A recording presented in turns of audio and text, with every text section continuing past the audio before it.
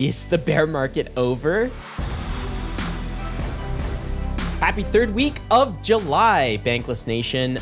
Are you ready for it? I hope you are. It's another weekly roll-up where David and I download the week. And David, today you are coming in from Paris, France, right? Mm-hmm.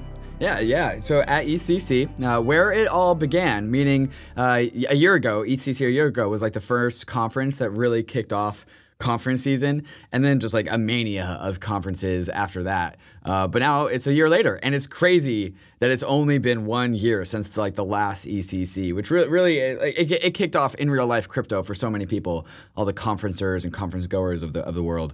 So much has happened in the last year. Vitalik had his talk about non-financial use cases of blockchains a year ago. And then like about 6 months later, we have things like Lens protocol gets shipped. And then like soulbound tokens captures like everyone's attention. And we have like verifiable credentials. And so he just had a talk today. I actually didn't listen to it because I had to come do this.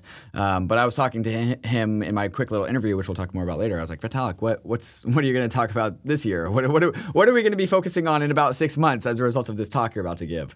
And so I asked him that question in a little interview. Imagine the power to speak things into existence. Yeah. You're just like, I think it'd be cool if we did this. And then boom, stuff starts happening. But I know you brought a lot of content home with you from ETHCC. And the great thing about it is, guys, Bankless, I don't get out as much as David. Of course, you guys know this, right? So David hits all of the conferences for me and for all of us collectively because we can't go to everything. And I think you've brought home like 2 hours of content or something like this, a whole bunch of interviews. I haven't even seen some of this stuff. Yeah, but you're gonna have to wait in line like everyone else, Ryan. Are you gonna tell us about that now, or are you gonna tease that and talk about it toward the end of this episode? I'll just say I interviewed 8 people from across the ecosystem. We'll talk a little bit more about some. Okay, here's one. Here's a little bit. I asked Kane about his fight with Suzu, and so that was pretty fun. And then I also asked the Starkware team if they would ever move Starkware the layer 2 into Starkware the layer 1. So things just have a little bit more spiciness in real life, and so I enjoyed that angle. I love that.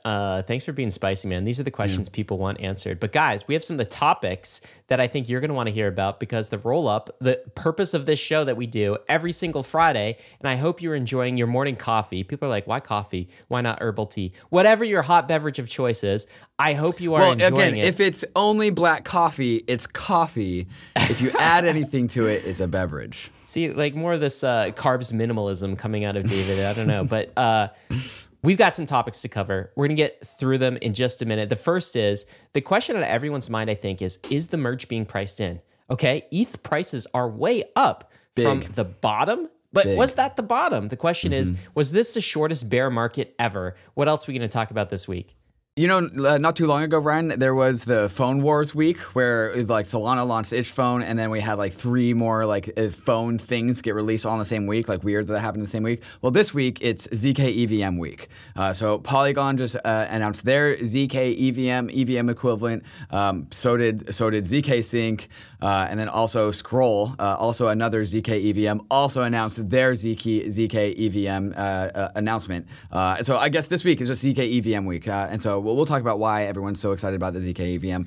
There's also, we get to actually get super detailed report as to what actually backs a USDC. So we'll talk about that. And of course, it's never ending, Ryan. The 3 Arrows saga continues. I probably will next week and the week after and the week after, I bet. Guys, quick PSA for you as well. Did you know? If you're listening to Bankless on Spotify, you can also see Bankless on Spotify. This is a new feature that they just launched. They picked Bankless as a podcast that they're co-launching this with, where inside of the Spotify app, you actually get video. So go check that out on Spotify. I watch some of the podcasts I enjoy this way as well. It's kind of a cool format.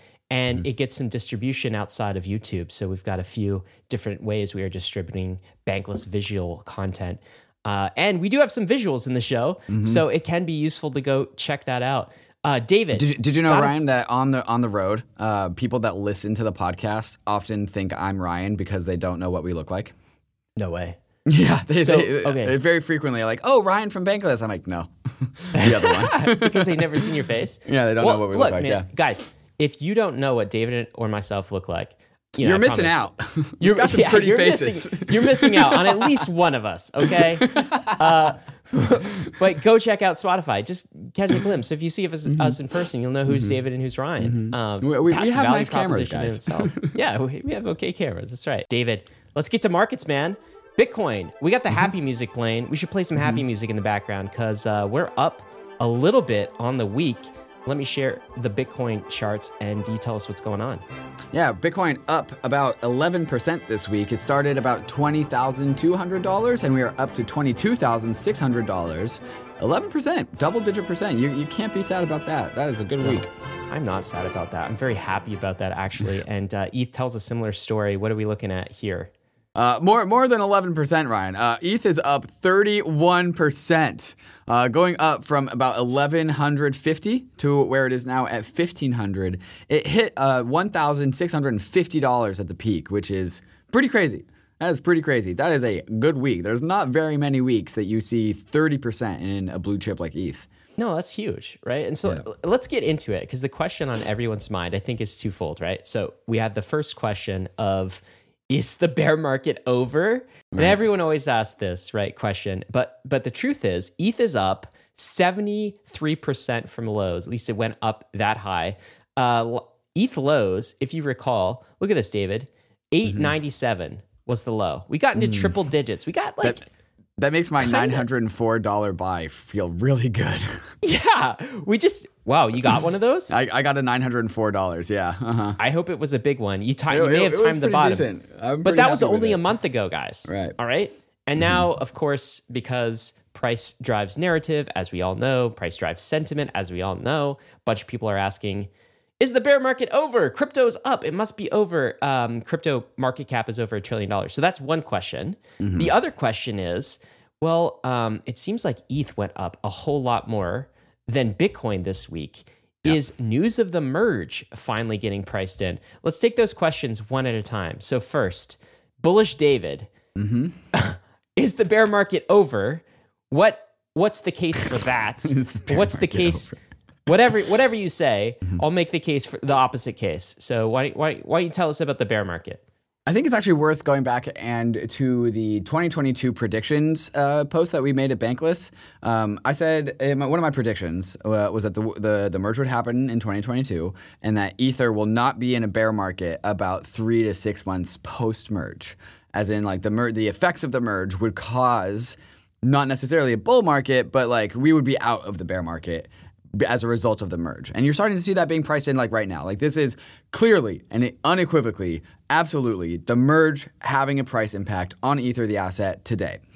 We go for, you like not very, even in a bull market, even in a mania, it is not, it takes a lot for something to go up 30% in 1 week. It takes a lot more for something to go up 30% in a bear market going on. But it's okay. Granted, we bottomed at 900 and things generally bounce off of the bottom no matter what. So if that was the bottom, then you definitely get a bounce. But like a bounce up to like 1100, 1200 is a good trade. What is that? Like 30% off the bottom? But we went 30% more up off the bottom up to where we are now at $1,500. Is the bear market over? Bear market is like, it's kind of a sentiment. Like you're only in a bear market if you feel like you're in a bear market. But I will say, for me, Ryan, $1,500 does not feel like a bear market. Like that, in the grand scheme of things, like $1,500 is actually pretty expensive. Like that's 4 digits. There's 4 digits in there. So I think what people are asking when we're in the bear market is this just a temporary blip up before we take another plunge down to new lows? That's really the big question. Are we gonna hit new lows? And so, first of all, I'll kind of address your question, your thought about the merge being the ETH effect. The ETH price jump is because of the merge. I completely agree with that, actually. And I don't think I've ever seen the market price in some fundamentals in the way that I saw that happen this week. Like the market is kind of, to be honest, short-term dumb. Like it doesn't, I guess because in this case, the merge as a fundamental is also a narrative. The market only kind of prices narratives. And so now we see, look at this difference, down from all-time high. We were at like 83% or something for ETH and low 70% for Bitcoin. ETH has just caught right back up. It's only 68% down from all-time high number, and Bitcoin is 67% down from all-time high. And you can also see, look at this jump. on the ETH Bitcoin ratio. We're up like 22% on the ratio. So relative to Bitcoin, ETH has gone up 22%, and that has to be the merge. So I'm with you on that. I think the merge is starting to get priced in, and it's just starting to get priced in. All right. So like maybe there's more to that to come. But let me give kind of the bear case of like why we may not have hit the bottom yet, David. And I think don't want to hear it. No, you got to hear this, okay? And like I think some of the reasons that you stated, you make the argument for the bull case, but what scares me most probably is the macro setup. Right? We had Luke Grauman on the episode last week. He's the worst he's ever seen in his career. We had Travis Kling on earlier this week, and he talked about the macro setup and what happens if something breaks in the broader macro environment. The Fed raises rates too quickly, bond markets break. What's happening with the euro? What's happening with the yen now? Like everything in macro is feeling kind of shaky. And merge or not, if something breaks or something gets really shaky in macro, like we're going down. And we ain't seen the bottom yet, in my opinion. I don't think the merge can save us if that is the setup and if that's what we go to. And I would also say, recall 2018, all right? We go down 80%, something like this, and then we'd pop back up, and everyone would be like, oh, it's over. That was the dip. I hope you bought the dip. Did you buy the dip? And then back down again, and the plunge was even lower than the previous. So this is also the nature of a recovery. It's like a staggered recovery where you go up and you go down, and you go up and you go down, and it's like a staggered plunge as well on the way down. We still might be in that staggered plunge area. And if you were to ask me, I'd still probably, I'm probably 50-50 on it, David. That's probably where I am. It's like both are kind of equal probabilities. One that we're done, that we've hit the bottoms, and the other that we've still got a ways to go. What do you think about this? Yeah, I think that's all a bunch of BS. I think we hit the bottom. You ready to call it? You're buying in now? I mean, okay, so like this falls into the same category that I see a lot of people doing. It's like, oh, let's like retrofit 2018 and apply it to 2022. And yeah, I mean, to some degree, like manias and bubbles, and when prices get out over their ski tips, it's all going back to the same pattern, which is like the human psyche. So like, yeah, of course it's going to repeat. It's the human psyche that is making like bubbles happen. But that's actually different. It's quote unquote is different this time because of the actual merge. Like the merge is it's the biggest catalyst in crypto ever. Like you would expect it to be different, and the whole point of it is that it is different. Ethereum moving to proof of stake is unlike any other proof of stake network. The fundamentals behind Ether, the asset, are unlike any other fundamentals. And like so, like this is not just some like narrative. This actually this is supposed to show up in the charts. Let me ask though, do you think it could overcome catastrophic or very bad macro news? No, headwinds? I don't think that it will. However, also on our show with Grauman, we also painted the picture of like, okay, macro could break and everything could go to zero and that'd be bad. Things going to zero would be bad. But also there's the inverse side where like there's like a needle to thread where like the Fed could turn on the money printer at the same time of the merge. And that's uber bullish. Yeah. And so those things cancel each other out. And so I think you just like don't consider that at all and just like take it for what it is. And what I see is the merge being priced in. Do you know, I actually think Arthur Hayes of BitMEX made the best case for that this week. And we're going to get into that in a little bit. But so guys, stay tuned. Anyway, this is the debate, and the market is absolutely having this debate. Bear market or bull market, not too sure, but we do know that the merge is a positive catalyst. I rattled off the market cap numbers, but we're above $1 trillion now, aren't we? That's good news. Oh, hooray. I feel like that's a pretty safe bull bear market line, is $1 trillion market cap. Yeah, it's definitely a good meme line for sure. Jumping to this chart for a second. This was interesting. I saw this on Twitter this week. This is Macro Elf. 200 years of inflation-adjusted returns for different asset classes. We're all dead in 200 years, but still quite interesting. And he's showing a chart of assets over time here, David. And this goes all the way back to the 1800s, right? So you kind of want to answer that question of, everyone's asking, what is the best asset class to hold for the long run? Even though, you know, things go down, things go up. If you're a long-term investor, you want to know. And you look at this annualized return over 200 years. Stocks, 6.6%. Bonds, 3.6%. T-bills, 2.7%. Gold, 0.1%. US dollar, negative 1.4%. And I thought this was very interesting. I have a caveat to this, and a very important caveat, but I want to get your reaction first. What do you think this is telling us? Well, my first thought is that if crypto was on this chart, its line would be like way higher than like 45 degrees. It would be like 50 or 60 degrees. Yeah, it's invisible on this chart. It's 10 years old. We did not have crypto in 1802, so but like the annualized return of the crypto industry it's something like 50% year over year, which is absolutely insane, and it's been like that ever since Bitcoin started in 2009. That's really the only thing that I thought about when I saw this chart. Do you know, I think the takeaways for many people in the traditional finance space are like, oh, this is why you should always hold stocks forever. Mm-hmm. And gold is such a scam. Like gold is, right. but here's the problem with that. And by the way, everyone will agree holding fiat is a bad idea. Sucks. Right. Do you remember the Ray Dalio book that we just read? Yeah. Changing World Orders. Changing World Orders. Okay. Yeah. It's not the exact title. It's close enough. This is just U.S. assets. All of these are U.S. assets. Right. And the U.S. has massive survivorship bias in that it basically became the world empire in the last 200 years and survived wars, all sorts of like macro events. This is like an example of a successful economy and empire. Go look at Germany, or how many times did they like reset their currency? How many times did their stock market like go to zero, basically? Go look at Russia. Go look even at the UK, and you have a vastly different picture. So I think it's a complete mistake for people to look at this, especially when we're dealing with a changing world order, right? To look at this and to say, oh, I should always hold all of my assets in US stocks. This assumes a lot about the US's position of dominance in the future, and you might not want to make that assumption. And anyway, it's just a fallacy I see when people throw up these charts, because like if you were in Germany, for example, you had no access to stocks. Germany during one of the intervening periods where the currency dropped to zero and stocks went to zero, etc. Then gold was like the best option for you. And so massive survivorship bias in this chart. This is what I see. Yeah.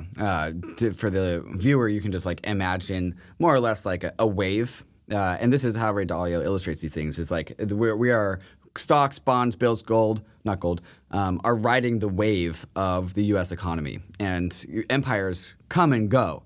And so this can be like, in theory, could be like the peak of a wave, right? And now we're on the decline. You just have to broaden your horizons and sometimes realize that things in the global order, like they only change every like few hundred years. And so you have to take that into account now. That wave. Yeah, we're kind of in that phase. Speaking of which, let's talk about the dollar. So the Dixie is still crushing it. Super high. DXY is up. I know we asked the question of what is it composed of, the DXY composed of. We've got a table of what it's composed of. So what's in the DXY index? Why is it a measure of dollar strength, and what is it measuring dollar strength against? Yeah, 57% euros, 13.6% Japanese yen, 11.9% British pound, 9% Canadian dollar, and we got tiny little bits of the Swedish krona, okay, and the Swiss franc. And so, yeah, this is what the DXY measures against. It's the strength of the dollar against all of these things, but it's basically the euro, 60% the euro. Yeah, absolutely. So no wonder it is rising. And I think that paints the picture and tees us up for Arthur Hayes' take this week. Did you read this article, David? I haven't read this one, so you have to walk me through it. Oh, it's so good. Okay, so it's titled A Samurai, a Knight, and a Yankee. Can you guess who those characters are? I'm going to go ahead and guess that is Japan, Britain, and the United States. Did I get it right? Totally. Yeah. Nice. So, the samurai is the Japanese Central Bank Authority. The Knight is the Euro's Christine Lagarde, and the Yankee is Jerome Powell. Anyway, he kind of walks through them all kind of meeting in this inn and talking. Anyway, that's his narrative tee up. But the summary of this article, I'll read a quote from it. Arthur Hayes says, "I will argue that the only solution left for any governments of countries that are not productive is to pay back their debt loads by inflating them away. Any country that is not productive has to pay off its debt load by inflating it away." All right. And he goes through the reasons why the US is not nearly as productive as it once was for every dollar the government spends. Neither is Europe, neither is Japan. And so they're stuck in this position of having to inflate their debt away. There's similar themes we talked about with Lynn Alden, similar themes with Luke Gromman, all of our macro podcasts, and of course, Ray Dalio. But then he goes into the setup right now, the macro setup right now. And so his first piece is Europe and Japan, all right? From an energy perspective, they're in a bad place because they basically import all of their energy from other countries. They don't have much internal energy production. The US is in a different place from an energy perspective in that the US has a lot of its own natural resources. It's a net exporter, particularly natural gas is a strength. And then he goes through the problem with what the EU and Japan are doing is they're inflating their currency. They're effectively going into like yield curve control mode, and they're inflating it against energy. So they're issuing more of it. And this is causing massive inflation for their people. This is like a Weimar Republic type of play. And I know Luke Gromman had talked about this, but they can't get cheap energy from Russia because the war in Ukraine, the US doesn't want them to. And so they're stuck in this rock and a hard place between their population is clamoring for like lower prices on all of their consumer products, specifically energy and food and some others. And yet they can't release the pressure due to like geopolitics. The US doesn't want them to, maybe to some degree. They don't want to as well. So what's going to happen is the DXY is going to continue to rise.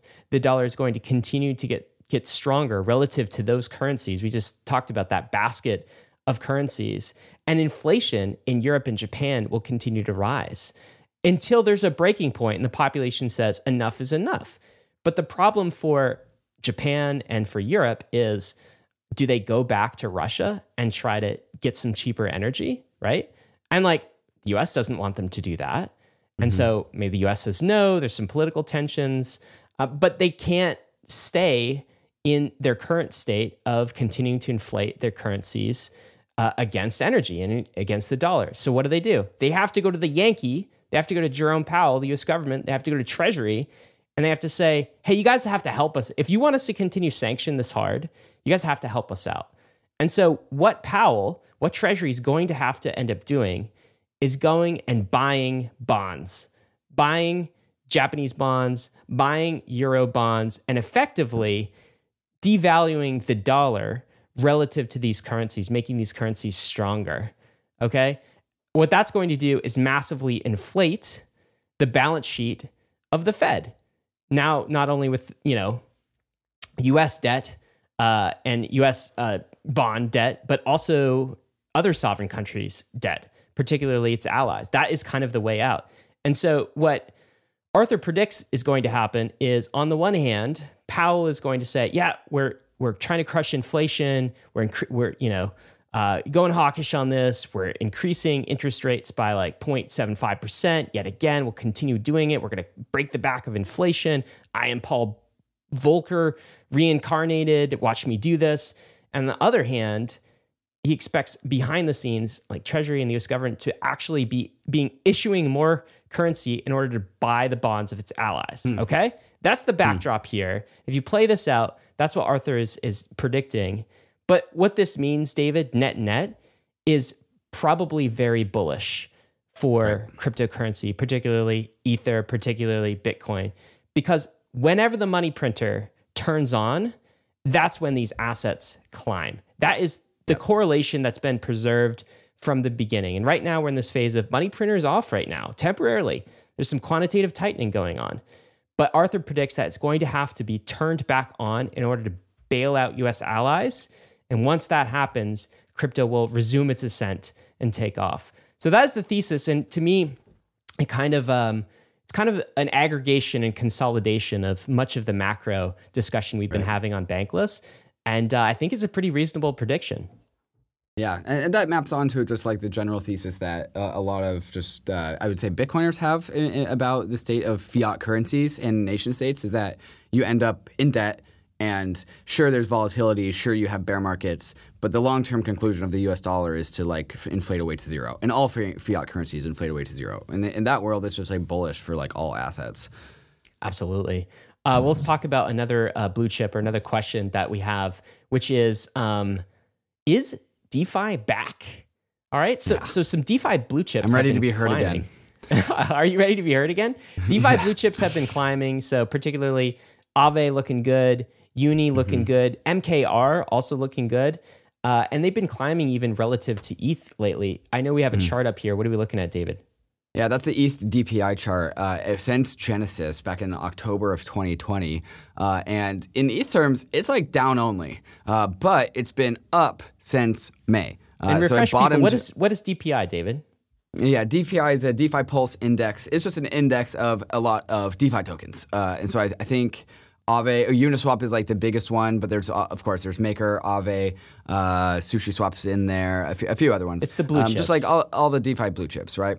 And we've talked about the DPI before, but we stopped including it in the weekly rollup because like every single week it was like down. Sad. And yeah, there was no news. It was just like it's just down all the time. But not in the last month or so. Ever since May, it's been a little bit up. So the ETH to DPI ratio was about 0.04. We are currently at 0.062, which is a healthy percentage increase. It topped out in the local high at the beginning of January at around 0.075. But Ryan, we are still down very bigly versus ETH because it started like in 2021 at about 0.26. So 1/4 of an ETH was 1 DPI, but now it's just 0.06 of an ETH is 1 DPI. But we know that DeFi protocols are super bullish because they keep on earning all the fees. And so you can see on crypto fees, just like there are meaningful days where Synthetics and Uniswap are beating Bitcoin in daily fees. And so in this particular day with this screenshot, Synthetics was behind Bitcoin, but Synthetics is, from if I'm recalling correctly, earning more fees than Bitcoin most of the time. And that is a lot of fees. Uniswap just sweeping the floor of absolutely everything, getting more protocol fees than Ethereum is, which is nuts. And so like DeFi tokens are down bad, but they're all just like one fee switch away from just like earning a ton of money. Yeah, I totally agree. And David, I know we've got some content coming on Bankless on how to fix the economics and the governance of these DeFi tokens, because I feel like we've got product market fit. We've got like successful protocols generating millions in cash. Now we just got to figure out that fee switch component, and then we're off to the races with DeFi tokens. And I expect like much more of a recovery. Uniswap made $4.6 million in one day on the protocol. That is nuts. Yep. $4.6 million a day. Pretty much all profit too. It's not a lot of operating expenses. Tell me to shut up. That's fine. Tell them to tune into the roll up tomorrow and they'll understand why you're yelling. I saw this chart this week on Twitter, so I thought about including it. It's an analysis on an Ethereum address. What do they do first on Ethereum? Do they do a DEX trade or do they buy an NFT? And the DEX trade used to be in the lead for the majority of 2021, but it looks pretty clear that the recent trend is your first activity is more likely to be buying an NFT than it is interacting with a decentralized exchange. I mean, we kind of know this. NFTs are for everyone. There's always an NFT out there for you, no matter what. If you don't like NFTs, you just haven't found that one yet. And DeFi exchange stuff, not necessarily for everyone. You know, NFT is about the culture, and DeFi is about finance. Do you think we can just extrapolate this and like NFT is going to continue to lead DeFi as the way people access the space for the first time? Do you think that's true? Yeah, I think that's right. Andrew Steinwald said it right. Like ERC20 tokens or currencies are meant to value stuff. They're a measurement of stuff, but NFTs are the stuff. So there's going to be a bajillion NFTs and only a handful of ERC20 tokens that are like sustainable. I guess in the real world, there is much more non-fungible property than there is fungible property. So that kind of maps to the bits map to the atoms in this case. And I have noticed, David, by the way, that the blue chip NFTs seem to be doing okay. Like they seem to be holding up relative to ETH. I think the CryptoPunk floor is like 80 right now, 80 ETH, something 80 like ETH. that. Feels good. That's not too bad relative to ETH. Relative to fiat, it's down pretty bad. And like the ape floor is holding, it's like in the 90s, something like this. Yep. So the blue chip NFTs, I think some people would have expected them to like really get crushed in ETH terms, and they just haven't.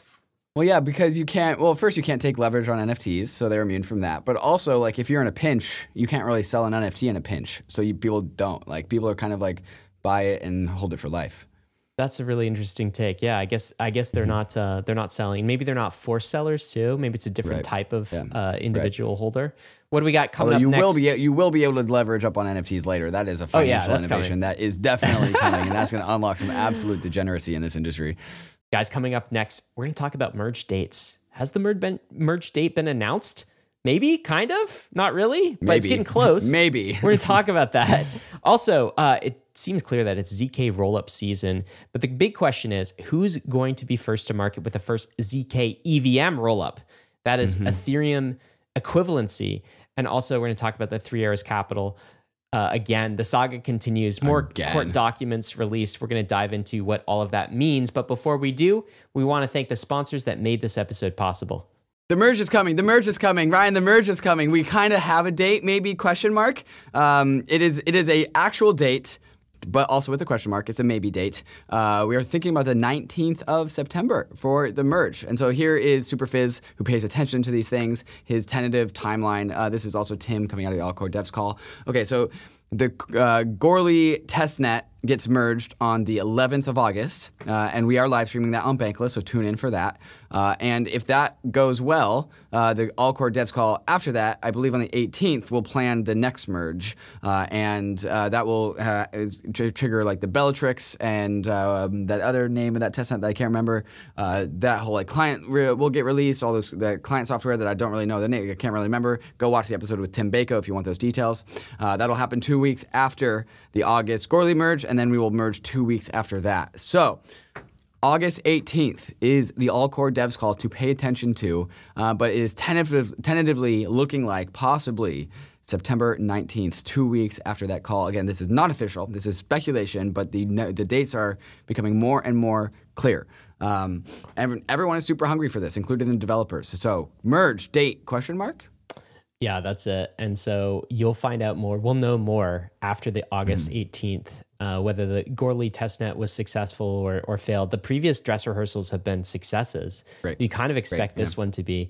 And if it is successful, I've heard people, the Hell Presses of the world, talk about the merge probability as high as 95% in September. Yeah. So this is the next key event, and we'll know much more in the next 2 to 3 weeks about this. Obviously, the whole entire industry has their eyes on the ETH price because of the merge. But like, if you really want to lean into this, like, there's plenty of derivative tokens that are going to have plenty of merge exposure. Lido and Rocket Pool being the obvious ones, but there are also some extremely undervalued staking as a service tokens that are out there. We are actually going to be doing an article on this on Bankless. But if you want to do your own research and get ahead of the game, there's your alpha. You're welcome. Yeah. And by the way, Alpha, go subscribe to the Bankless newsletter if you're just a podcast listener, so you get this stuff in your inbox. All right. Also, let's talk about the second thing, which is it feels like zkRollup season. Feels like all of the rollups are competing for us as Ethereum users. And I got to tell you, that feels good. The big question, I think, is who gets to claim the release of the first zk EVM. That is a fully Ethereum compatible EVM chain in a zk rollup. And before we read out this tweet, David, can you just give people some context on why are zk rollups so cool? What's neat about them? And like, I know people have probably heard us talk about rollups a lot and layer 2 and the scalability strategy, but let's get beyond that. Rollups are the way Ethereum scales. We know that. Why are zk rollups special specifically? And why within that are zk EVM rollups special? Okay, quick roll-up TLDR speed run. We got optimistic rollups, and optimistic rollups are secured by, like, there is potentially, say that there's an imposter in the building, and if you find the imposter, you can go and you find them and then kick them out, and then you have this like assurance that you can kick them out of the building that you don't want the imposter in. But the imposter can get in the building in the first place, and you have to go and like do the thing to kick them out.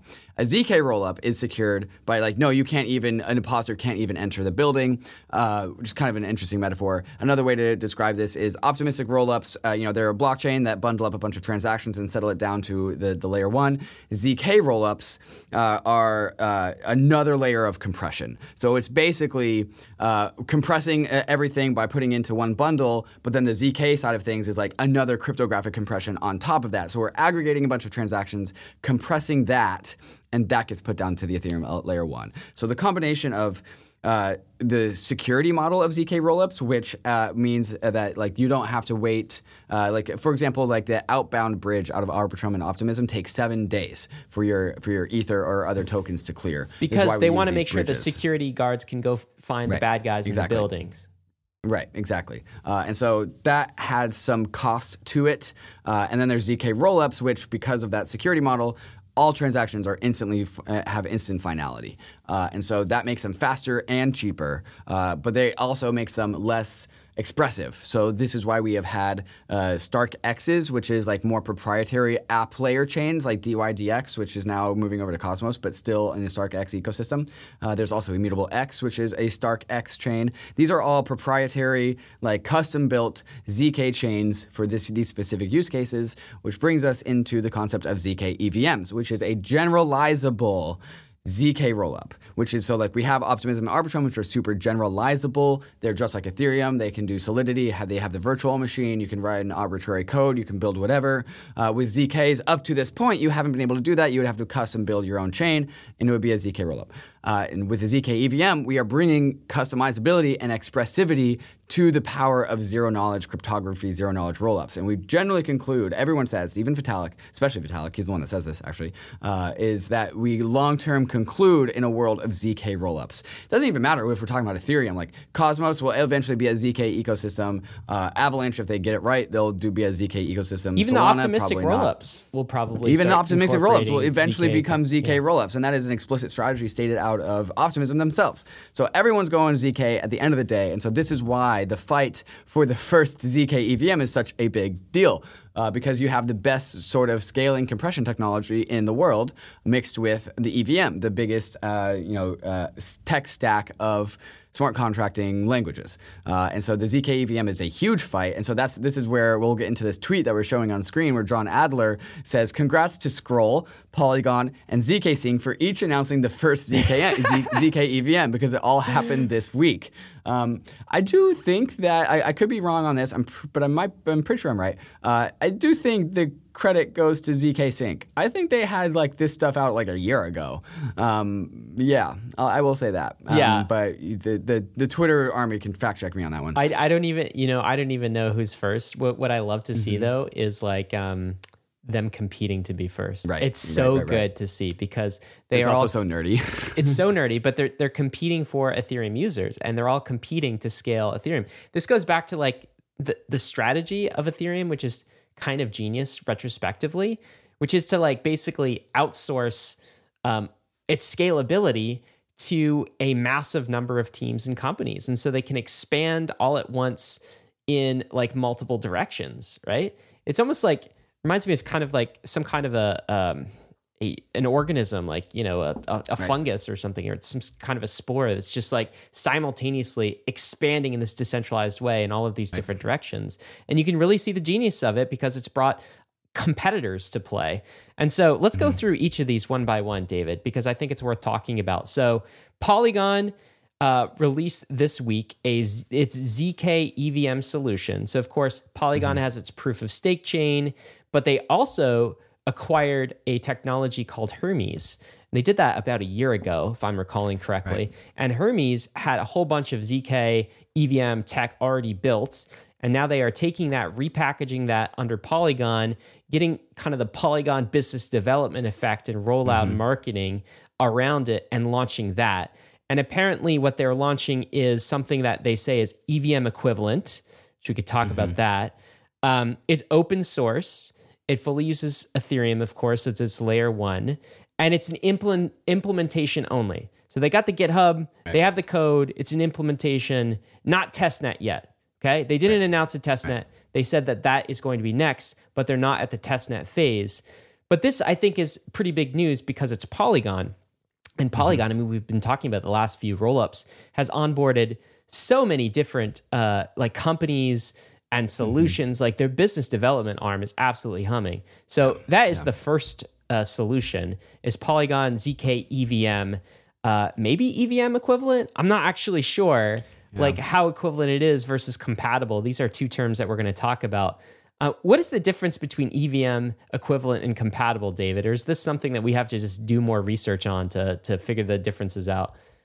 I understand it actually pretty well at a conceptual level. It's the nuance, the more detailed stuff that I don't understand. Basically, the EVM isn't one thing. Like it's not like something that you can point to. It's like a set of standards. And so like there is an EVM tech stack that includes many, many different things. And at some point in that tech stack, you can fork away from the EVM and then do something different on all parts, all things above the stack that you forked away from. So like think of it as like a multi-layered cake. And like you can fork away from the EVM standard at the top and be mostly EVM equivalent, but not completely. Or you could fork away something at the very, very like bottom and be very, very divergent from the EVM, but only be a little bit like the EVM. And why does it even matter? Right, and so there is an entire ecosystem of like dev tooling is the big one, and this is where I'll start to get stressed in my knowledge. But like dev tooling, like Solidity, like compilers, like technical speak. But there's a bunch of just like peripheral infrastructure that is all built around the EVM. And so being completely EVM equivalent rather than just mere EVM compatibility also unlocks the complete suite of infrastructure and compatibility of all the dev tooling and surrounding, like, again, infrastructure that has been built around this EVM standard. And so if you are EVM equivalent, you will like ride in the tailwinds of all of this open source development. And so if you fork off of the EVM standard too soon, you like are going solo, and you have to build your way where like you like think of it like a peloton, right? Like a bicycle line of bikes, super efficient if the bigger group it is. But if you fork away, you're kind of going on your own. It's more headwinds. Although you can like do it for very good reason. The EVM is by no means like a perfect set of technology. It's just the set that we have, and so you can go solo and do it for the right reasons and like just build super like a highly optimized thing. But then you also just lose the drafting speed of complete EVM. And this is the point equivalence. Of equivalence and also compatibilities. You take all the stuff that's been built on the EVM and you have the ability to just port it with minimal work. In some cases, zero work. You could take all the Uniswap code, all the Aave code, everything in DeFi, everything in NFTs, and it just works out of the box. That is the point of all of this EVM compatibility and equivalency. Talk about the second one, zk Sync. So they've just also announced something this week, and their take on a zk Sync, zk EVM. What did they say? Yeah, they're doing the same thing that Polygon did. They say, today we're happy to announce zk Sync 2.0. The first zk EVM rollup will be live on mainnet in 100 days. That is about the same roadmap as Polygon. and so I had in my very many set of interviews that I've done at ECC, Mahalo was one of them where we talked about this. And Mahalo from Polygon.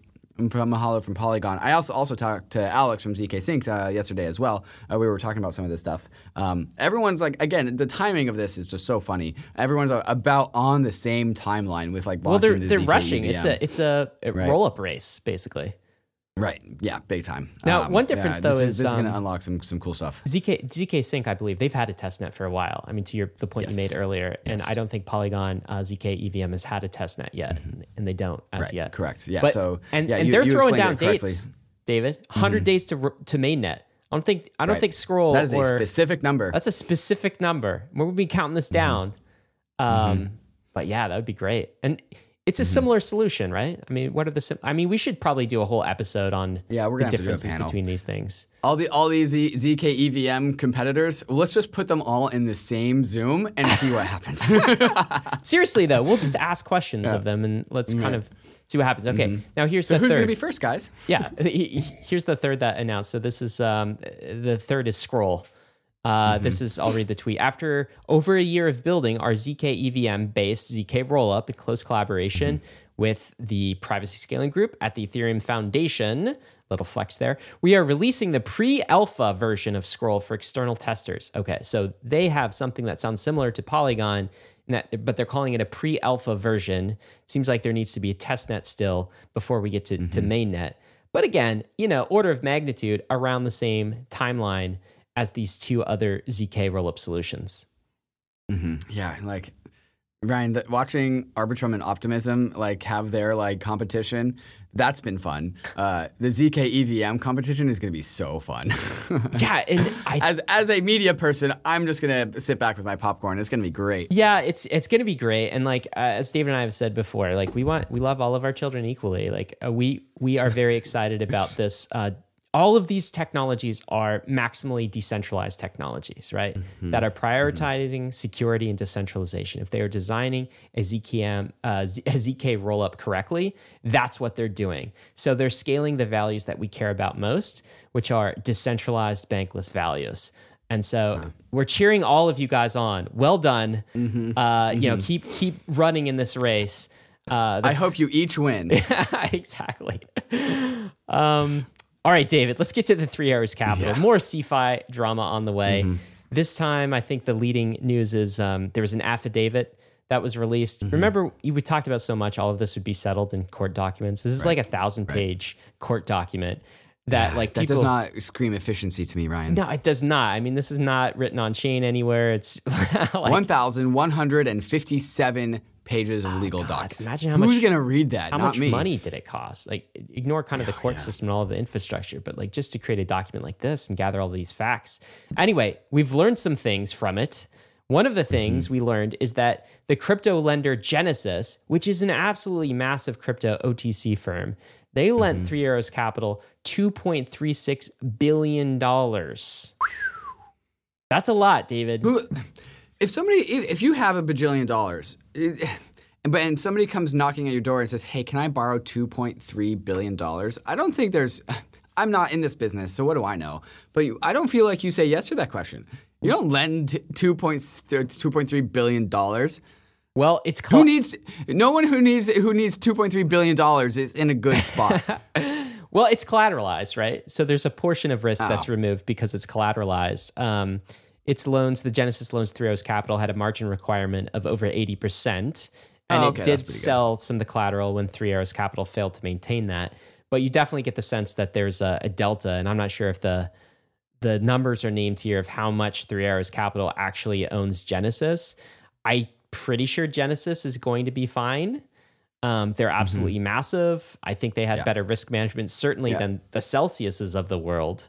But I'm sure this also still hurts, and that is why they're more junior to the DeFi protocols. Let me say that 3 Arrows Capital had to pay back all of its, as did Celsius, as did Block, all of the DeFi protocols. But looks like they're still out some money here, David. So it's kind of a So I just did the math. 80% of 2.36 billion is $472 million. They probably got less than that, so they're probably at least 400 million in the hole. That's more money than I have. That's painful, right? I think all of CeFi is learning about risk management again, and I think they'll be much more cautious moving forward. At least you hope so, but we don't know. We don't know for sure. This is another one. 3 Arrows Capital total. They owe their creditors at least $3.5 billion. I would love to see a leaderboard, a high scoreboard of who got hurt by 3 Arrows Capital the most. I think this is number one. I'm pretty sure. The pain dashboard. Oh wait, Voyager. Oh well, this is everybody, David. The 3.5 billion. Yeah, this is everybody, right? And so Voyager's up there, pretty high up there at 660 million. I think this comes in at number 2 at roughly 450 million. I would just love to see that list of just all the contagion list, if you will. Celsius is on there, 75 million. Of course, Celsius now defunct, and Coinless Services. So a lot of this is a lot of this is retail money. Is the tragedy of it. I always forget that, and I'm like, oh yeah, wait, and this is sad. Yeah, it is sad. It is sad. We'll talk about Celsius in a little bit, but the audacity of this. Here's another headline for you, David. Suzu, 3 Arrows Capital, the co-founder, he just filed a $5 million claim against his own firm while he's on the run. Okay. I feel like they should just like, yeah, sure, you can have your money. Come get it inside the United States of America. We'll give it to you. We'll give it to you over here.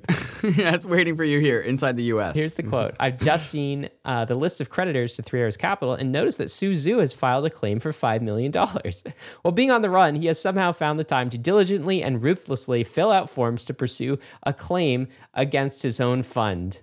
Well, you find time for that, Su Zhu, but yeah. Not to tell us what's going on with Three Arrows Capital. Sue, come on the podcast. Oh, God. What would we even say?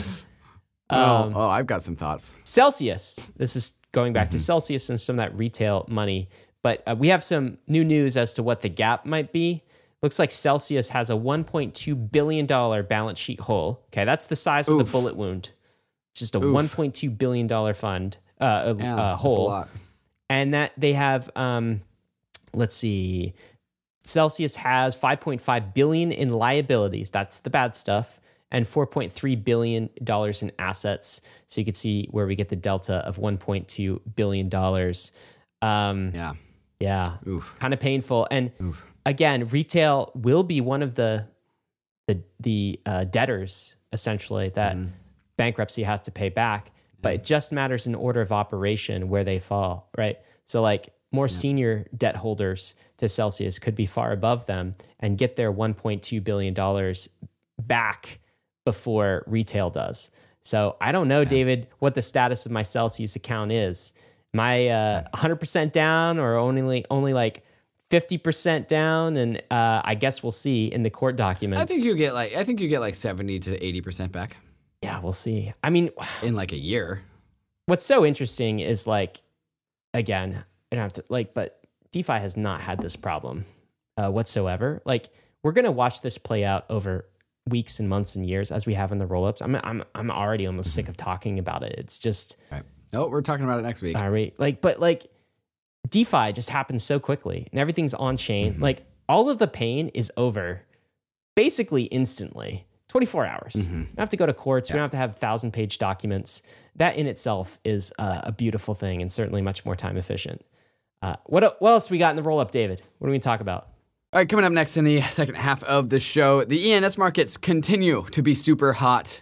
Somebody accidentally bought something for 100 ETH and they didn't mean to, an ENS named Jesus.ETH. We'll go into that. That's a fun little story. Also, what exactly backs a USDC? Now we know. And also, there's a new token coming. It's a bridge token, but I'm not going to say which because I'm going to tell you as soon as we get back from some of these fantastic sponsors that make the show possible. And we're back. Jeremy Allaire tweets out. Jeremy Allaire of Circle, who runs USDC, says, as a part of our commitment to increasing transparency and disclosure around USDC, today we are publishing our first monthly breakdown of the USDC Treasury reserve assets by each and every Treasury bond and list of cash reserve custodians. They even have something, Ryan, called the CUSIP, which sounds like a serial number for our particular Treasury or something. So they're down to the serial numbers of their assets and the valued. So like this is the most amount of disclosure that I've ever seen any bank or any financial institution. Nice job, Circle. Well done.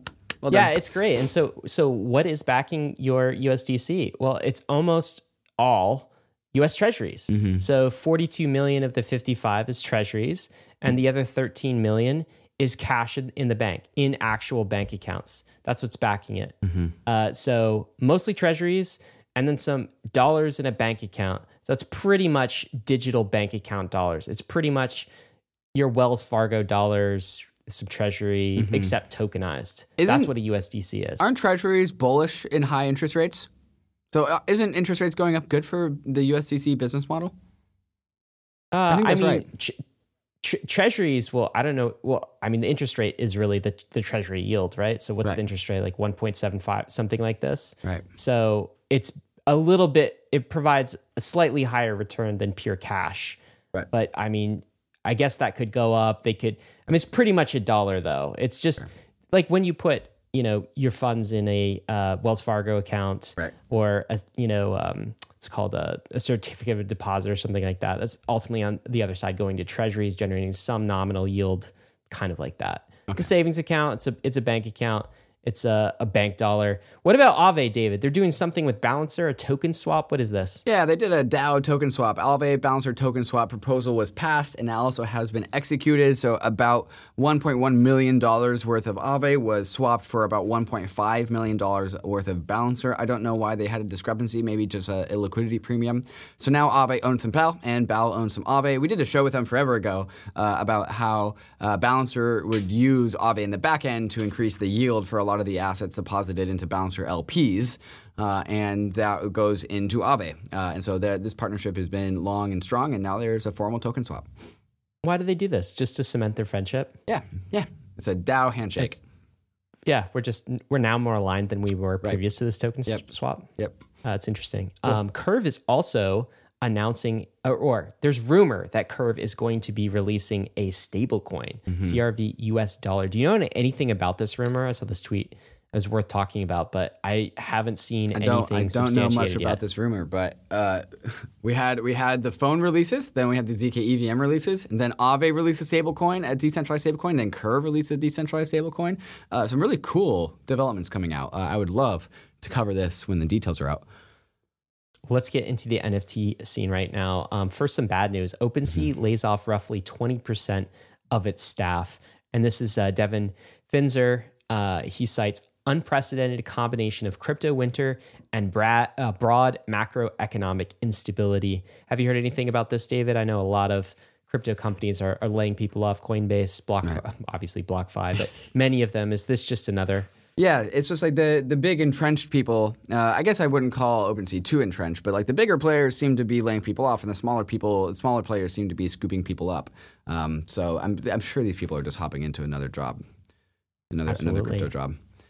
Also in NFT news, Kevin Rose, his Proof project, has just acquired an Ethereum NFT team called Divergence. Looks like this is kind of an acqui-hire, engineering acqui-hire, but Kevin and Proof definitely have big plans to expand Moonbird's ecosystem, the Proof ecosystem, into a social universe. And David, we had Kevin on the podcast a couple of months ago, and he basically dropped the game plan to us of how to actually do this. How any creator can kind of, with a little bit of this and a little bit of that, create a NFT community, membership-driven community for their fans.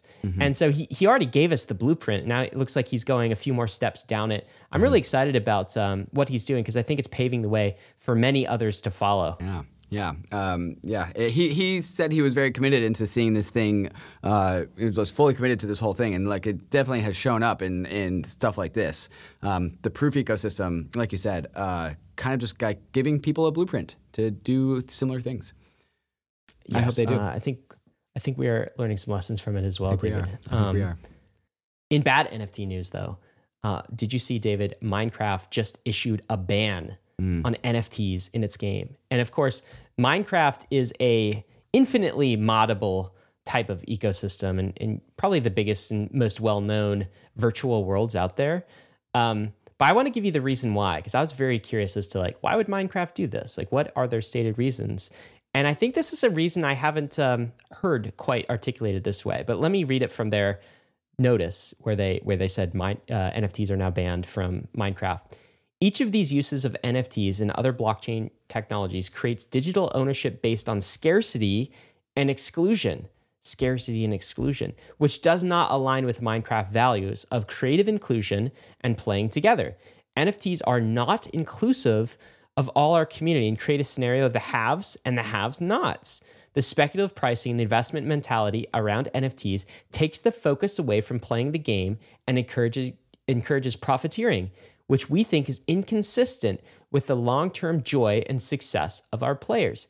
I gotta admit, when you read that, it is a reasonable take at the high level, in that it's like values-based. It's not just like NFTs are like bad and they never work and they're just a bunch of scams and they're always stupid. It doesn't align with our values. We want our economy to be basically completely free, purely open source. We don't want digital property rights in the Minecraft universe. We want everything to be copy and paste. We don't want digital scarcity. Like at the very bottom so what do you think of this argument? Because I think it's an interesting like philosophical argument for games. When you do inject private ownership of digital property, it does change the dynamics of a virtual world. Certainly, and it definitely is reflective of the last 2 years of NFTs, but we have to remember that NFTs are just a token standard. It's the people that are choose to manifest those NFTs in a particular way. So it's the people that are creating scarcity and exclusion, and that is definitely a downstream byproduct of a bull market mania where prices go up. NFTs do not have scarcity and inclusion built into them at the protocol level. Only one person can own a token, but we can still mint infinite NFTs. And so there are plenty of ways where NFTs can be consistent with the values of Minecraft. You would just have to build it that way. And right now, NFTs have this branding of scarcity and exclusion. So it's really just going to take some more open-minded game to really have success with integrating NFTs to really change the minds of people, because people are just scarred. The external world is just scarred of the mania of the NFT mania of 2021. I'm kind of interested in digging into this deeper philosophy of is digital scarcity a good thing, right? I think there could be some people who say, no, this is contrary to open source values and technology where everything is free and everything is shareable. And we want a world in our digital landscape where everything is kind of equal. We don't have the haves and the have-nots. And you can just give NFTs out to everyone. You can build it. You can do whatever you want it. At first, but then it converges into basically people who are really good at the property game. They add to their virtual property. They become kind of entrepreneurs. They trade up. They leverage. It's through their maybe meritocratic efforts. They actually become better at the whole game of capitalism. And there does. So what? Minecraft is just like communism in a game. No one owns anything. Everyone is for everything. Yes. This is kind of what I'm getting at. And I do think that there's going to be this dichotomy between people who start saying, no, private property ownership or the concept of ownership is not a good thing on the internet. And maybe Minecraft is taking that stance. Anyway, deeper philosophical conversation we don't have time to get into, but this person makes the point, Minecraft completely rejecting NFTs and what they represent is a big deal. Minecraft is the most successful video game in virtual world in history and was a big target for NFT racketeering. Minecraft has decided NFTs have no place in its future. Here's another tweet. Somebody who built NFT worlds, I think, on top of Minecraft, kind of an NFT mod extension on Minecraft. And, rest in peace. It's no longer going to work. They're banning that completely. So it does set the precedent for the entire virtual world gaming community if Minecraft is taking this stance of, no, we don't want private property in our games. Right. Well, eventually they will come around because that's where incentives lie. Yeah. It's just up to us to not be degenerates with our NFTs. Why don't you breeze over this, David, but notice some of the top 5 on OpenSea. Yeah, so a while ago, I got very emotional about the Nickelodeon NFTs that were coming out because they're going to eventually release a SpongeBob NFT, and I'm going to buy it, and none of you will because I'm going to buy it. No matter the price. No matter the price. Take all of David's ETH. Yeah, take it all. Every single one. But the SpongeBob NFT is not out, but the Rugrats and Hey Arnold NFTs are out. And so there was 342 ETH worth of volume in 24 hours on these Nickelodeon NFTs. These are actual, real Nickelodeon IP NFTs issued by Nickelodeon. So cool. Cool. Brings out the 90s child in me. All right. So 90s child, what SpongeBob character is your thing? Would you buy actual SpongeBob? Or are you buying Squidward or someone else? Question. Well, you got to think hard about this, man. Yeah. I could get a Gary. Get a Gary? I could get a Gary. Yeah. There you go. David's buying the Gary. Don't front run him. Yeah. All right. What's happening here in .eth world? Amazon.eth has a 1 million USDC bid for it. It has not been accepted. That bid expired. So no deal. No deal. But some other NFTs are going strong. God.eth, what's this? Well, yeah. So this also was, I don't think was accepted, but somebody put 700 ETH bid on God.eth. I don't know if that was accepted or not. Jesus.eth was put up for sale for 1,000 ETH. I would not value it that much. I think that that's too high. NFTs, .eths are getting a little silly right now. Is that what it feels like to you? A little bit. But what's this story? God.eth, that's a gem. That's a gem. Yeah. How I can guess you so. hate that? Yeah. There's a fun, quick little story. People are like also minting like sentences as their like ENS name. They're probably not using it. It's more of like a meme. So somebody minted, "Stop doing fake bids. It's honestly lame. My guy.eth." And because people were putting fake bids onto their NFT, and then that person put a 100 ETH offer on it, or somebody put a 100 ETH offer on it as a fake bid, right? But then that person sold their NFT for 1.8 ETH which was a real bid. But then they forgot to cancel the 100 ETH bid the offer that they put on, and so the new buyer bought it for 1.8 ETH and then accepted the 100 ETH bid, and so the person got their original ENS name back, but then they lost 100 ETH because they forgot to cancel their 100 ETH offer. Wow. Oof, that's a big oof. Yeah, that's a 98 ETH loss there for just fooling around with .eths and being funny. Do you know one of the stories this week as well was the Tesla balance sheet? They basically discarded a whole bunch of the Bitcoin that they had been holding. Do you remember when this started happening? Right. When there was big news in the crypto community that Elon and Tesla were buying Bitcoin? Well, apparently they sold 75% of their Bitcoin at an average price of 28K, almost 29K, which is nearly a 9% discount from their average entry of 31K. They did not have the conviction to hold the dip, David. Look, they just bought, like, it went down 10% from their purchase price, and they were like, "Oh, panic, gotta sell," and they sold. Like, oh, we want off, no more. Yeah, we want the off roller this coaster. ride. But what's crazy about that? So, of course, like one narrative is. Do you remember when the popular narrative is probably a year ago? Is like all of the companies, all the Fortune 500s were gonna start buying Bitcoin for their balance sheet. Right. That really didn't happen. Not really. And what you're it was seeing just now, Sailor. Yeah, it was pretty much just Sailor, a few others, and even Tesla when they got in, they just sold, and so there's that piece of it. But there's also this point, David, that Kallio makes. Right. So the Kallio says on Twitter, "Lol, so Elon basically liquidated 3 Arrows Capital because this happened a while ago. This wasn't like in the last week or so. The news of this came out because of like a quarterly filings or something from Tesla. But the price at which they sold their Bitcoin at $28.8 thousand was like right before the big leg down for Bitcoin between like $29,000 and where it bottomed out at like $1,800. And so, like, the meme is that Tesla sold 75% of their Bitcoin, causing the price to go down, which caused 3 Arrows Capital to get liquidated. That's crazy. I don't know. Ironic. Very, very strange. I mean, I'll never cease to be surprised in crypto of what's going on. Coming up next, we got a new token. Here's that bridge token that I promised. Across protocol, they tweet out when alpha. Now is the alpha. The first stage of the Across token launch is live today. They're launching an Across referral link program, and there is a bunch of. It's like a referral program. Like you get your own link, and then you send people, and if they send people there, and if they use your link to go across the Across bridge, you get a ACX tokens as a function of how much fees that you paid for the protocol. I think if you pay like $1 in fees, you get like 80 cents worth of a token. Seems a little gameable, Ryan. So I'm a little bit concerned about that, but I'm sure that they know this. I actually just saw Hart Lambert of UMA, which is the team behind Across, earlier yesterday. So here are the tiers. I don't know what this rate is. Maybe 40% of the fees. I think we got Copper, Bronze, Silver, Gold, Premium.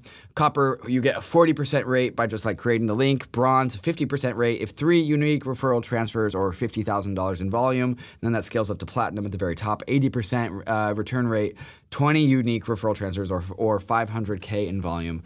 Damn, we should have our referral link, right? But we don't. We gotta create that. Yeah, good opportunity there and innovative ways to earn tokens. I think this cycle. This is kind of the way airdrops are moving. Is you have to do some things to earn your airdrops in the future. Only raised this week is this one. NFT fraud fighters Optic. They raised an $11 million seed funding round. Okay, this seems to be a way to authenticate basically the authenticity of an NFT. Copy mints apparently are an ongoing problem in the NFT space and the community. And so they're using some AI technology to identify the copycats and I guess, authenticate and whitelist the good NFTs and the pure ones. So interesting raise there. That seems straightforward. Yeah. Getting into jobs, David. Crypto is still hiring. As you say, it's specifically the smaller companies this time around. Should I read out a few? Yeah, let's do it. This is your reminder to get a job in crypto. Now's the opportunity. Bear market can be completely ignored because the job market is hopping. Streams is hiring a financial analyst. Stakefish is a smart contract software engineer. Stakefish, again, a back-end full-stack software engineer, also a blockchain marketer. It's non-technical. A front-end software engineer, a DevOps engineer. Ethereum Foundation here, hiring a front-end engineer. Uniswap Labs is hiring. Are You Generous is hiring. Chainlink Labs. Whole bunch of companies and projects hiring right now. You can go check out that list at the bankless.pallet.com board. Also sign up for that. That was David, the worst dancing that I've ever done. What's coming up next? Man, you're in Paris. It's like I'm in tired. The 90s. You're tired. You've been going all day. It's late. What time is it for you? Did you? It is, 6:30. I saw the Rave on your calendar too. Are you still going to hit that tonight? Oh, yeah. Yeah. I'm, after this, taking a nap, I'm going and getting dinner and going to the Rave. Yeah, make that a long nap, man, because you got to catch up. You got to catch up a little bit. What's coming up next, though? Questions of the week. We got a couple questions of the week. Two of them, we'll talk about it. I believe it's a question about Rocket Pool and then also fraud proofs and the ASICs that are eventually going to come with fraud proofs. We're going to talk about that and also some hot, spicy takes. Ryan, I'm fighting with this Bitcoiner. I'm trying to fight him and get him on the show and then fight him there. Well, I don't think that's going to be a take of the week, so I guess I'll just say that. But that's all coming up next, right after we get to some of these fantastic sponsors that make the show possible. All right, guys, we are back starting with the questions for David and myself in the weekly roll-up. Just a reminder, if you have a question, go follow Bankless HQ on Twitter, and we are tweeting out we're asking you for questions once a week, and you can respond to that tweet thread and get your question in. This is the first one from Top. In the past, you have mentioned that Bankless spun up X amount of mini pools via Rocket Pool. It's true, we are staking via Rocket Pool right now. What are the benefits of having multi-mini pools versus a full node? I think people are asking these questions because they're getting excited about staking, David, but what are the benefits of a multi-mini pool versus a full node in the Rocket Pool ecosystem? Oh, I love this question. This is basically the why Rocket Pool question. Okay, so why Rocket Pool? So in Rocket Pool, a node operator, in the normal node operator is 32 ETH on a node that you run, and then you just stake your ETH and run it and run the node, and that's what you do. With Rocket Pool, you spin up a Rocket Pool node, which basically is a node that is also part of the Rocket Pool network. Instead of putting in 32 ETH, you put in 16 ETH. And then you allow other people to come and fill up the rest of the node. And so you put in 16 as like your half of like the bond, and then other people can, like, somebody puts in 1, somebody puts in 3, somebody puts in 4, and then boom, you have 32 ETH, and you've let other people stake their ETH using your node. But you put in 16 ETH because that's like the bond that you need to have in order to not be malicious. It's like you're not going to do anything crazy because you have your own ETH in there. What are the benefits of doing that? Well, first, I mean, we can just talk about the altruist part of it. It was like you allow other people to stake their ETH, which is nice. Good job. Good for you. But there's also the profit side of it. And we all know humans like profit. And so in addition to getting the Ether yield, you as a Rocket Pool node operator also get 15% of the staking commission of the other half of the yield. So if there's like a 7% ETH yield, which is about expected post merge, you get 15% of the ETH of that 7% of the 16 ETH that is in the other half of your Rocket Pool node. So you get a boost in your ETH APY. You also don't need 32 ETH. You only need 16 ETH to get that started. But in addition to that, you also get RPL issuance. And so if you run a Rocket Pool node, you get RPL distributions because you also need RPL as a bond to also bond that to your Rocket Pool node to make sure this thing is super secure. So you get more ETH yield by running your node with Rocket Pool. You also get RPL token emissions as well. Yeah, exactly right, David. Well said. That's why we're running some nodes, and it's going pretty well so far. Very exciting. Yeah, I think we've tested 3 blocks so far. We're up to 3. 3 blocks. That's not bad for like 3 weeks, 4 weeks we've been doing this. So if anyone pays attention to the graffiti in on the beacon chain, you'll know it when you get a block because our graffiti is Bankless was here. Exclamation point. Next question. This is a question from Incognito. Are ZK rollups just like proof of work, especially in terms of energy consumption? Good question. We've been talking about ZK rollups the entire time. I mean, from here, and he includes a link, it says off-chain transactions are being bundled and generate cryptographic proofs.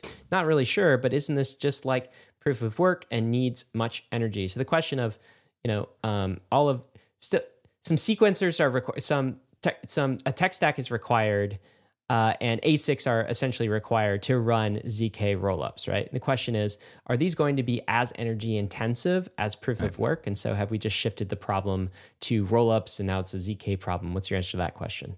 Yeah, the very simple answer is that proof of work is a race. And so you are incentivized to consume as much electricity as possible because you need to be first.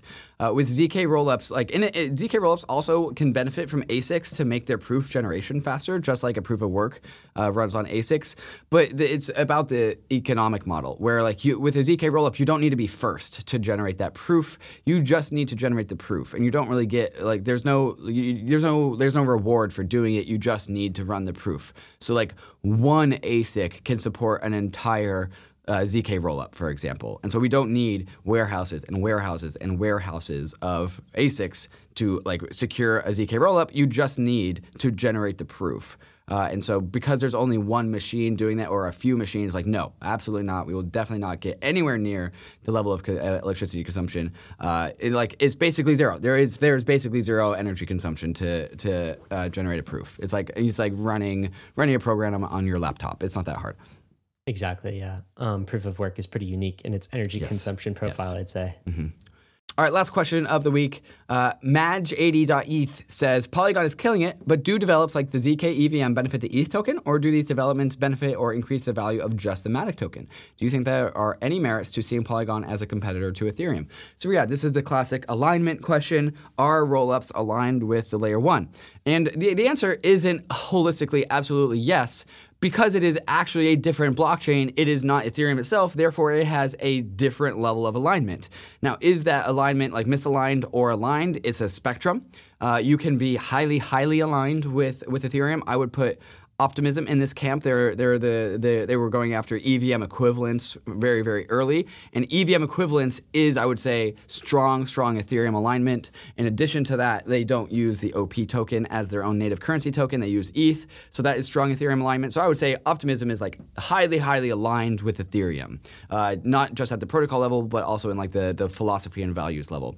On the very other side of the spectrum, I might put something like the Starkware ecosystem and Starknet, where they announced their token is a native payment token rather than ETH for the Starknet. And they also have layer 3s on top of the layer 2. They also have their own coding language. And culturally, I wouldn't compare them to sharing the same values of Ethereum, at least not as much as I would with Optimism. So there's a spectrum here of alignment. So Polygon killing it, but do the benefits benefit or increase the value of Ether or just Matic? It's both. There is a little bit of a misalignment, but that is just the bargain that you make when you produce a different blockchain. You have to optimize for something different. You are not the Ethereum layer 1. But I would definitely say it absolutely, all things on all layer 2s that settle on the Ethereum layer 1 always ultimately benefit Ethereum. The mere concept of just buying block space and using Ether to do that and burning Ether is the minimum level of alignment required to have a mutually aligned system. And so the answer is both. Yeah, and I think across that spectrum, as you said, they outsource monetary supremacy differently to Ethereum, right? Arbitrum Optimism, they use ETH completely. With Polygon, they're using ETH as the gas token, and they're using Matic for staking. And with Starkware, as you mentioned, wait, no, Matic's the gas token. No, it's not. Not for the ZK EVM stuff. Oh yeah, for the ZK, yeah. Sandeep just mentioned this and kind of confirmed it because people were asking questions about that. And then Starknet, as you said, that's going to be completely using its own token. And this kind of reminds me of, how we use I'm just obsessed with this analogy of federal government versus states. I just love this analogy, right? And it's if you look at kind of the early United States, many individual states had their own currencies. Right. And that actually stopped when the Constitution started being enforced, was written and put into law, into practice. Because in Article 1 of the Constitution, it says, Congress gets the power to coin money and regulate the value of foreign coin. And it also says no state gets the ability to coin money. Right? So that was embedded in Congress, in the Constitution. On Ethereum, that is not embedded in the Ethereum Constitution. So if you are a rollup, if you're a consumer of Ethereum block space, there is no protocol mandate that you must use the Ether token. So it's a bit of a different setup. On the layer 2, it does mandate it on the layer 1. So you do have to use the currency at the layer 1. That is completely true.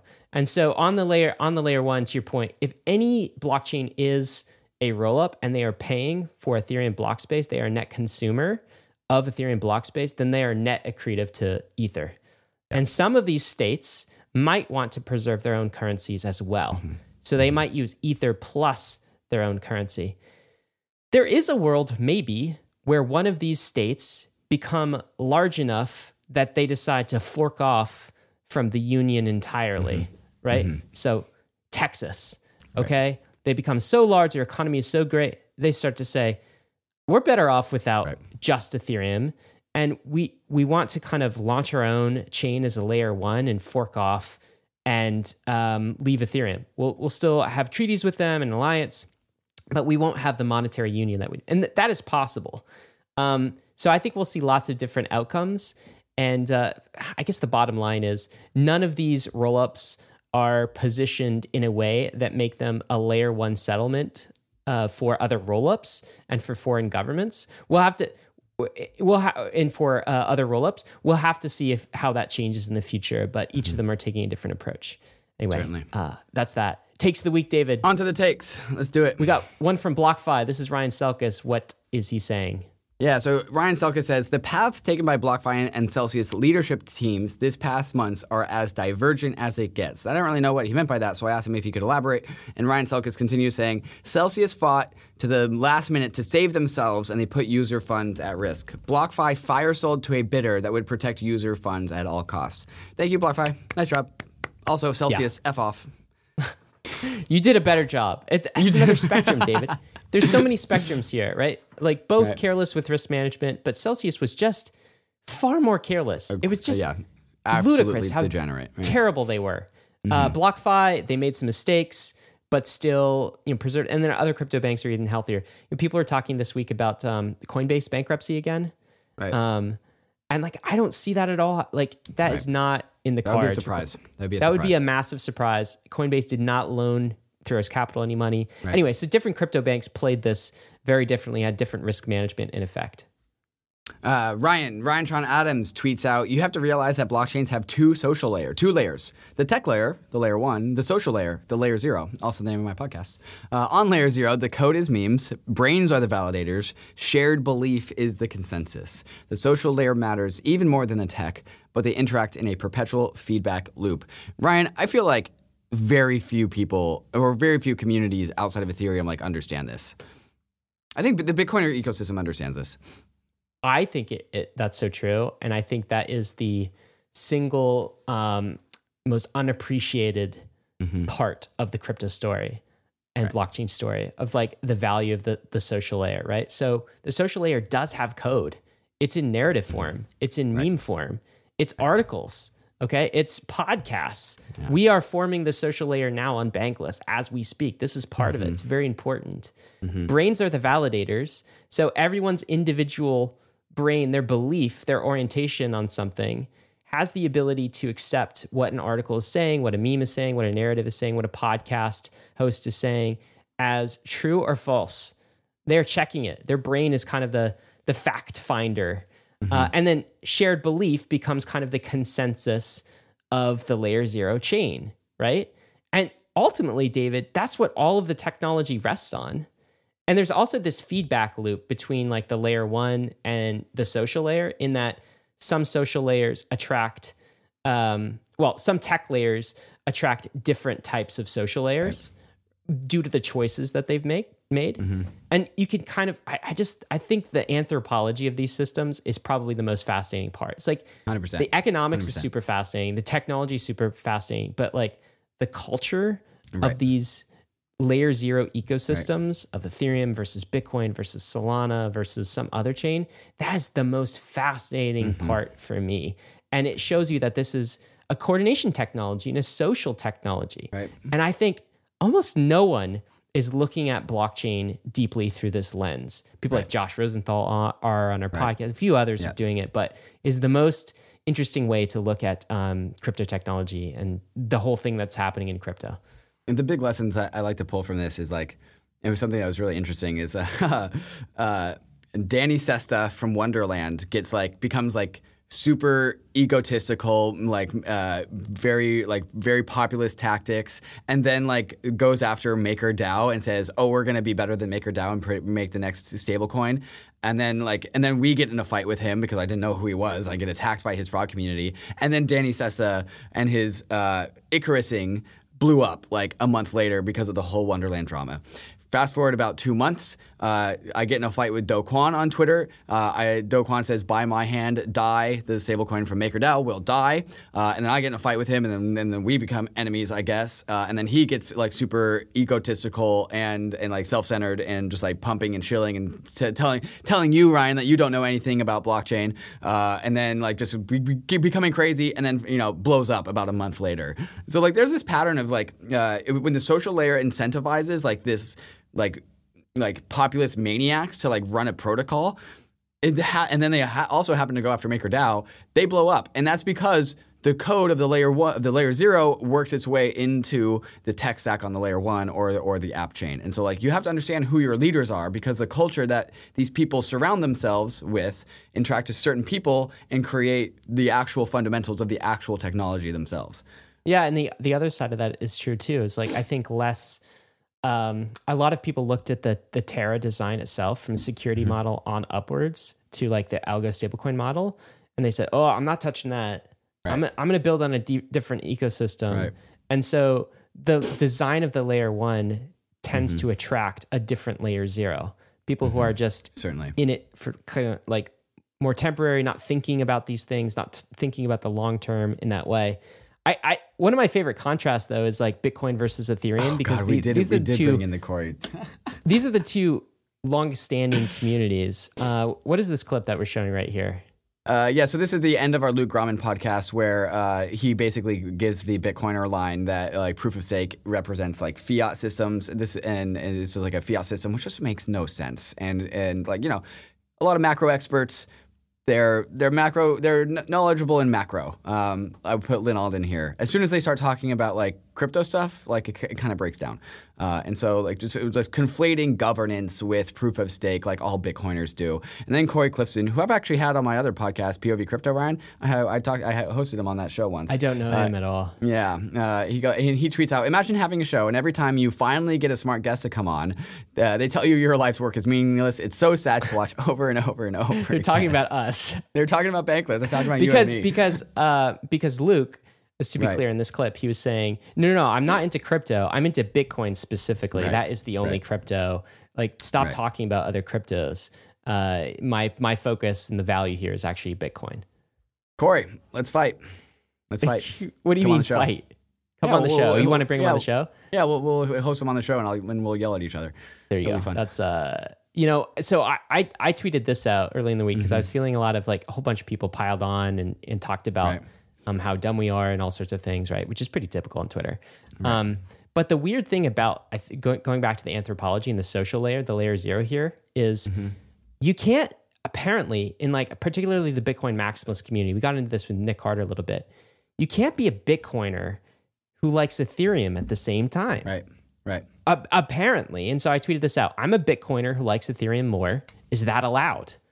And, some people, of course, are saying, yes, that's allowed. Your tweet was no, you must sacrifice everything, kind of tongue in cheek here. Well, take that seriously. That is connecting this to the economic model of Bitcoin. Bitcoin is a faith-based blockchain. The security budget runs out. And so you have to just operate on faith that this thing works. And the only way that it works is that if Bitcoin literally goes to infinity And that's the only way of the like the sustainability of the ecosystem if Bitcoin pumps forever. So you have to have faith that Bitcoin price doesn't go so low that the blockchain becomes unstable. And so if you are not allowed to believe in any other crypto asset because you must have the Schelling point of you have to believe in Bitcoin. Bitcoin is a faith-based, a faith-secured blockchain. As soon as the issuance runs out, it's insecure, and so you have to have faith that it works. And what's interesting is, we've emphasized the social layer to being so important, right? Like Ethereum's social layer is very important to its success. It would be maybe a lot less faith-based, I would say, but Certainly. There is some sort of underlying beliefs here. But that's exactly what you're saying. Is like the religious aspect is the thing that's so interesting. And so, do you know Dennis Porter? Yep, I've also we've hosted him on the show actually. Oh yeah, I don't think I was there for that show. I think it was like you and Justin. Anyway, so he answered the question from I think the Bitcoin maximalist position. I'm like, I'm a Bitcoiner who likes Ethereum more. Is that even allowed? Dennis Porter goes, that's like saying I'm a Green Bay fan, but I like the Bears more. Okay, football reference, right? It's like these are mortal enemies. That reference. Okay, so I was like, so it's not allowed, right? And he's like, some people think owning Bitcoin is enough, and I wish we all live in that world, but we don't. You'll never be accepted as a Bitcoiner until you sell your ETH bags because you've attacked Bitcoin so much. Right. And I think they would classify what you just said as running out of... As an attack on Bitcoin. I just attacked Bitcoin. Yes, that's an attack on Bitcoin. It's an attack on the faith. Yes, it's an attack on the faith. A heretic, basically. It's monetary warfare, and you chose a side that's opposed to Bitcoin. Right. I was a little snarky, tongue-in-cheek. Right. I also own a house. Do I have to sell that too, Dennis? He told me I had to sell all my ETH in order to be a Bitcoiner. No, Ryan. Here's the key. It's not just a back and forth. Part of this is like, I'm just so fascinated by the social dynamics here. And like, I really feel like we are witnessing the birth of not just a social movement, but like, almost like techno religions here, David. So blockchains are like omnipotent like gods. Like every single blockchain, every single layer one is a god. And there's like some analogies here. And there are algos, that's why this crypto is so tribal. Algos being religion. So here's what he said. I also own a house. Do I have to sell that too? Dennis goes, no, Ryan, it has nothing to do with your holdings. Okay, it's distinction. You and David specifically go after Bitcoin. You still have the ultrasound money emojis in your name. That's the we like Ethereum more part. You also challenge the energy use of Bitcoin. These are both attacks on Bitcoin. No, they're fair and valid critiques. Right. But they can't accept that. I am bullish on Bitcoin. I like Bitcoin. The number's going to go up. Like, I'm a Bitcoin. I hold a Bitcoin. I own some Bitcoin. I just like ETH better for many of the reasons we just said. Well, you've gone the other way. But like, I'm a Bitcoiner if I own Bitcoin, right? No, according to Dennis, because you have attacked the faith. And so this is where I think it gets religious. I think all this would be plainer if you guys put out a statement of faith, like the core beliefs of Bitcoin. What does it take to be a Bitcoiner? Yeah, something simple. And like the Christians did this in the early days with the Nicene Creed. Anyway, we go back and forth. I just think the religious parallels here are very interesting. He goes, that's impossible, Ryan. You know that. Some of the folks who say holding Bitcoin is enough could be right. I've thought deeply about it, but you're making me realize that someone can't attack Bitcoin and be a Bitcoiner. So Dennis goes, it's impossible to write a statement of faith because that would be like more centralizing. I think it can be solved. I think if the Bitcoiners wanted to come up with a statement of faith, like the maximalists, of what it actually takes to be a Bitcoin maximalist and say things like, thou shalt not attack Bitcoin, right? I, as a Bitcoiner, will not attack Bitcoin. Instead, I will support it in all of these ways.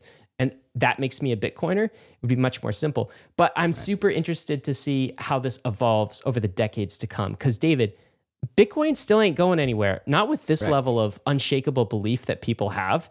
Even if and when we think it's very likely the flippening happens, whereas ETH is larger in market cap. You're not going to shake this community, David. Look at how strongly they believe. They're going down with the ship. Yeah, and so where does it cyber hornets for a reason? Well, where does it go? Right? It's like you start to create like statements of faith. You start to say like Satoshi being kind of this anonymous person who's faded. Like in the decades to centuries to come, like how does this evolve? Right? Is Satoshi like the god who left Earth? Like I don't even know. It gets weird. But I think that we are seeing the birth of a religion.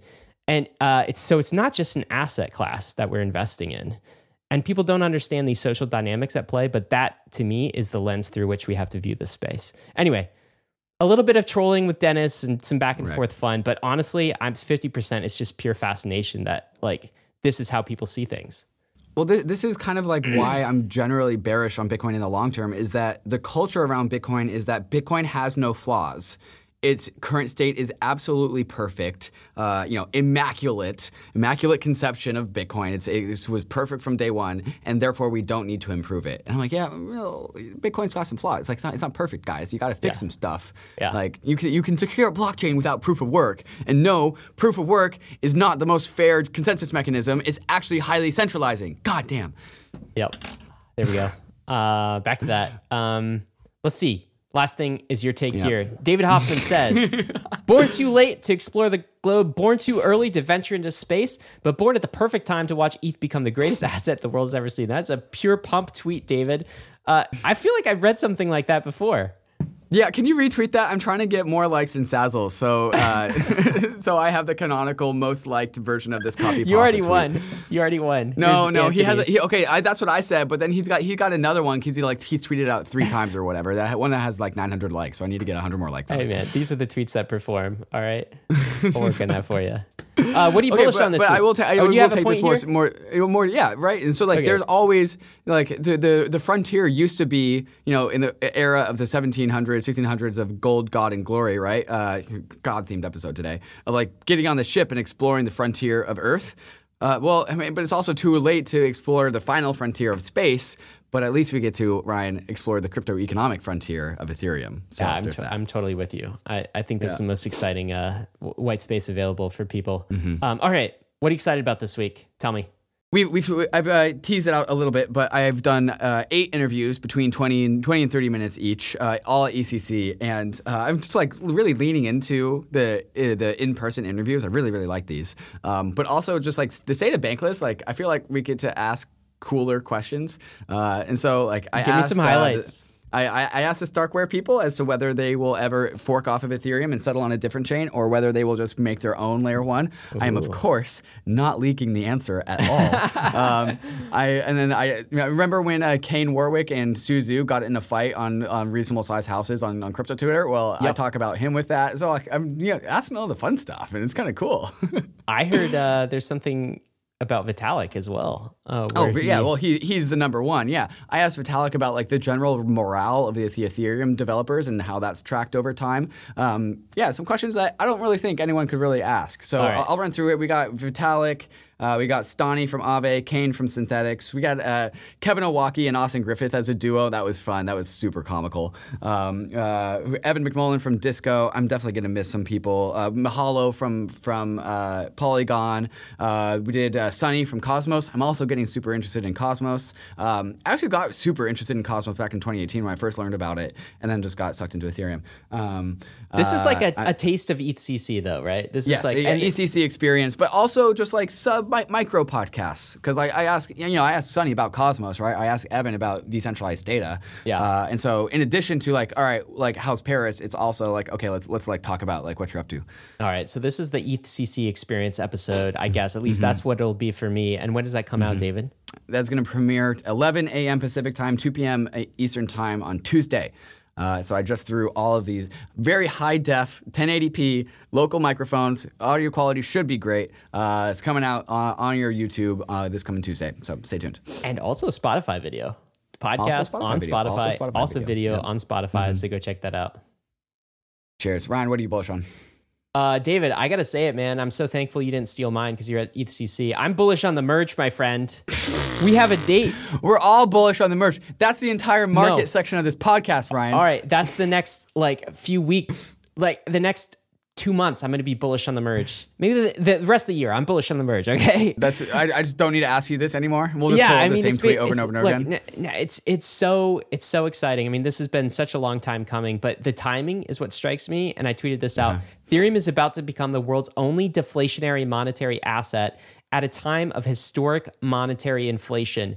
What a contrast. What a contrast. Yeah. I'm jealous that you tweeted that out. That was a good tweet. Man, that's like, maybe I stole this from Anthony Sassano back in the day. No, I said this first. No, this is unique. I was the one making this connection. The internet bond is the connection to make here, right? Which is like ETH as an asset is becoming like a a sovereign bond, essentially. And so you can buy Japanese bonds, you can buy US treasuries, you can buy Euro bonds. But why would you when you know you're going to be the sucker on the other end of that table and it's all going to be inflated away and your real returns on those assets will be negative? Well, guess what? Your real returns on ETH as a bond will not be negative. You know how we know this is because it's a deflationary asset. As ETH is used, as block space is used, it gets burnt. A portion of ETH gets burnt, so the supply goes down. Even now, in these low gas fee economic times, we're still burning like 0.2% ETH per year. As if you go to Ultrasound Money, you can go see that. So a deflationary asset. That's what's coming. I'm really excited about this. This is, we've been talking about Ultrasound Money for like over a year. Forever. I think that episode with Justin Drake came out probably. I think it was July of last year.